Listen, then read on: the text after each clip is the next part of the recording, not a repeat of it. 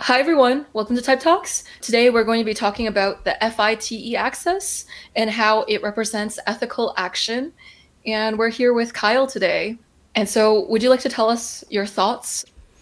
Yeah, I always like to set the context when we're talking about cognitive functions. So, very, very important to distinguish between how it kind of shows up exterior and what's actually going on. So, the polarity of extroverted thinking and introverted feeling together, yeah, they kind of do the ethical action thing. That's what it shows up as. Very specifically, these are decision-making functions, right? So it's not about what kind of jobs you have or that you have lots of passion projects. They do specific things when we're making decisions. And the other thing is they can show up quite differently depending on where they are in your cognitive function stack. So that's kind of important. But so at its base, what we're doing is looking at the data that we've gathered with our perceiving functions. And then that part of our brain, the decision-making part of our brain, is now saying, okay, now how can I make a proper decision with this data? Or what does this mean to me? How can I use this data? So the extroverted thinking, very specifically, is using the criteria: does this work? Does this create the outcome? Does this accomplish the task? Is this gonna close the loop, kind of thing? Like, it likes to just finish, make the decision, and now we got the decision. We don't have to revisit a million times. Introverted feeling is typically a whole lot slower and complex because it doesn't have the easy to compare metrics that if extroverted thinking uses. So extroverted thinking, like, you're also looking at what does it cost? How long is it going to take? How much effort is it going to take? All of these things you could actually even put a number to. Because then it's super easy to compare, and then you have a result. And then once you have a metric in place, you can make lots of decisions. So it's like super efficient. Introverted feeling kind of is like, let's take away all of that. How does this impact me? If it's sophisticated, it also can ask, how is this impacting individuals? But at its root, it starts with, like, how am I experiencing this? So when I make this decision, does it make sense in terms of my belief structures and my ethics and all of my different intentions? And that can be a very slow process because there isn't just one little metric you can look at. You actually have to kind of look at all of the diverse parts of you. So how in depth do you want to go here, Joyce? Yeah, as in depth as you want to. And so the high TE types are the TJs. So that would be the ENTJ, ESTJ mostly, and then the INTJ and ISTJ too. And the high FI types are the FP types, mainly the INFP and ISFP, and then followed by the ENFP and ESFP. Yeah. And so the important distinction there, I mean, for people that like to think about dichotomies, thinkers versus feelers, it's not. So in my description, you'll notice that I didn't actually talk about emotions at all. They are kind of circling around it, but it's not specifically like introverted feeling isn't making decisions like on pure emotion.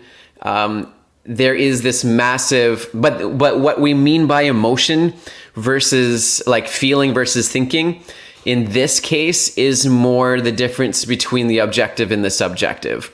So TE as an objective metric is looking at the outside world and getting the feedback from the outer world, and then using that data that they've gathered with their perceiving functions, but it's using that data to make decisions. So really, so a TE DOM or someone with a TE Copilot, the TJs, they're usually pretty keyed into either other people's feedback or the feedback of the physical world, or it's all about the external world coming in, And it's making distinctions there and figuring things out based on that data.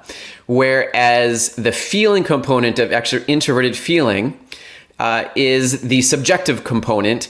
It's very much like my own beliefs or my own ethics or my own, like, it's kind of a reasoning, but it's not a logical, like, rationalistic reasoning.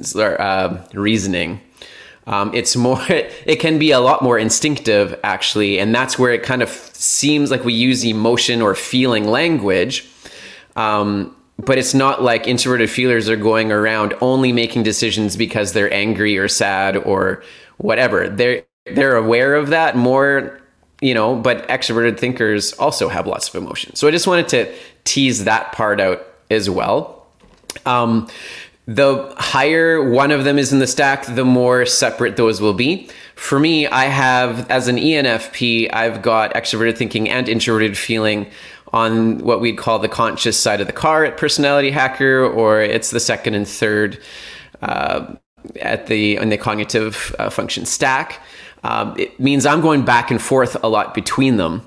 And so it can be hard to kind of parse them out. But so that at its core, if you're using them as the first or fourth functions, they can seem very separate from each other. But for me, it's like super integrated. So when it's more integrated, what happens is that it looks, I would say that things like the actual vision and goals are kind of more set by that introverted feeling function.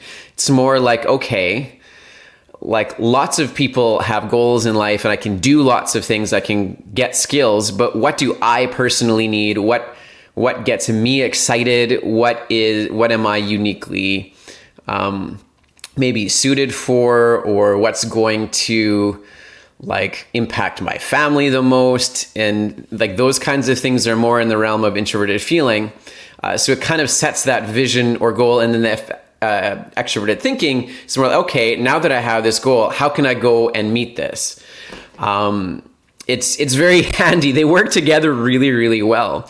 When I talk to, I do a lot of profiling with TJs, got tons of them recently, and they're typically the difficulty is in kind of knowing which is the most important goal, but how to get there is like simple. So it's like they tell me like, oh, if somebody has a vision, that's awesome. Like, or if somebody just tells me what they want the outcome to be, phew, all the hard work is done. Now I can just like get the resources in place and activate all those things, because they have all of these, once the vision and goal is there, they have all of these metrics they can quickly slip into and get things accomplished and line it up in order and all of these administrative things. On the flip side, people like the FP types, especially the FI drivers or the FI dominants, can often have that vision so clear, but then when it comes down to implementing it, it can be very difficult because it all has to match the resonance of that vision. And so then what ends up happening is one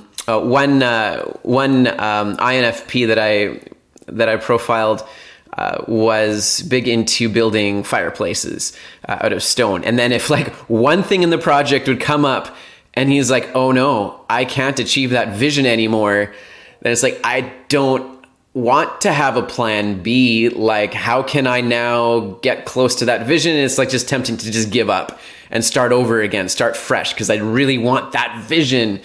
And so you can see when they're on that driver 3-year-old or dominant inferior positions, it's kind of like they need some help with the back seat, but they're really good at the front seat, and it can be an issue there. Circling back, story, any brain, making more connections as I talk, separate podcast or a separate issue.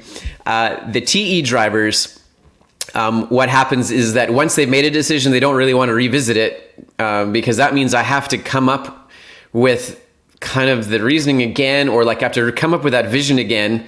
So why don't I just make a decision and I can always go back to that decision? So if we're revisiting like the end goals, that's kind of like the worst thing, because it's already kind of hard and icky to come up with that personal vision. And so then it can become a place where a TE driver is just like keeping on making that same decision, even if it's maybe even to the point of it being suboptimal, but at least it works, right? You know, it works, so we'll just keep doing it that way. But the context has changed, and so then sometimes they can get stuck that way. As Kyle was explaining, when your introverted feeling is stronger, it tends to manifest as a desire to remain value consistent or congruent within yourself, or resonant consistent. And so the thing that you're doing, you want it to line up with that emotional vision or that value vision of what resonates the most, of what is most true to thine self. Very stereotypical phrases FI users might make is, I want a job that is uniquely me. Or something like, what is the meest me? If it's a dominant process and it's very strong. It's almost kind of idealistic or almost romanticized to a certain degree. Like, I want something that fits me completely. Yeah, or with a narrative attached to it, like, oh, this is the story of my life that's going there. And now everybody can have that. So even a TE driver could have those things. And it's like, oh, I want a place that's uniquely me. But it tends to be just a little bit more black and white, or it's like, as you know, maybe what's uniquely me is getting good feedback from other people, or a place where I can really help others, right? So they still have that element. So even if you have either of these functions as your last function, it's still super real and aspirational, right? So like an FI driver doesn't, like, they still want to do something, because if you don't do anything, it's not really ethical to begin with, or you're not making an impact. So there's always that element. It's like, we really want it, but you have to go mechanically through the rest of your cognitive function stack to get to that last function. Exactly. And if introverted feeling is your last function in a TE dominant type, how it can manifest is also pushing aside your feelings into a box until the job gets done. And so seeing if it resonates with you or how you feel about it takes the afterthought after you've gotten the end result that you've wanted to get. For some TE dominants, I've heard it described as feelings kind of happen to them, because it takes them time to sometimes register it until it actually hits. Or they try to push it away until it's an ideal, optimal situation to process them. So until the job gets done, then I will think about how I feel about this. Yeah, and another way of putting it, a different type of phraseology I've heard is more like, oh, is this an appropriate time for emotion? So like, I have all these strong emotions, and TE drivers may be very aware of the emotions that they have. They're not necessarily super nuanced and complex like an FI will have, but they're still, it's meaningful and important to them. But it's more like, well, I'll only share those at an appropriate time, or if it's useful, like in the middle of the job site when I'm trying to assign jobs, I'm not going to start like crying because there's no point right now, and it's not really going to be received well to begin with right then. So, Joyce, we've also heard a couple recently of TE drivers talking about putting on a suit. And so then it's like super happy on the outside right now because this is what people need from me or expect from me or want from me. But as soon as they get home, it's like, oh, got to take off this suit. And now it's like, oh, now I can be me again. And so there's that relief. So it's a real, like, they want to be authentic too. It's just they know when it's not appropriate or when they're going to get the bad feedback. Whereas for, let's say, an authenticity driver, that's kind of like a foreign thing. Like some of them might say, like, I kind of wish I knew how to figure out what people wanted, because it's a pain to always be unique and always be focused on myself, right? And so, sometimes, not always, but sometimes it's like, oh man, I really do wish that I had the suit that I could put on sometimes, but it doesn't quite work that well. Yeah, and so the higher up a function is, the greater the comfort and sophistication when using it. just to limit the conversation because extroverted intuition could continue on indefinitely. Forever. There's way more nuance that we haven't hit here, guys. Yeah. And E is like all of the nuance, all of the exceptions, all of the complexity. And as we're talking, they make more connections. And so I really appreciate that trait in you, Kyle. And we're going to continue this chat some other day because you have so many gold nuggets. It's a mountain. And so thanks everyone for watching. I'll see you all in the next episode. I hope this allowed you to understand FITE as a tandem axis in more detail. All right. Take care.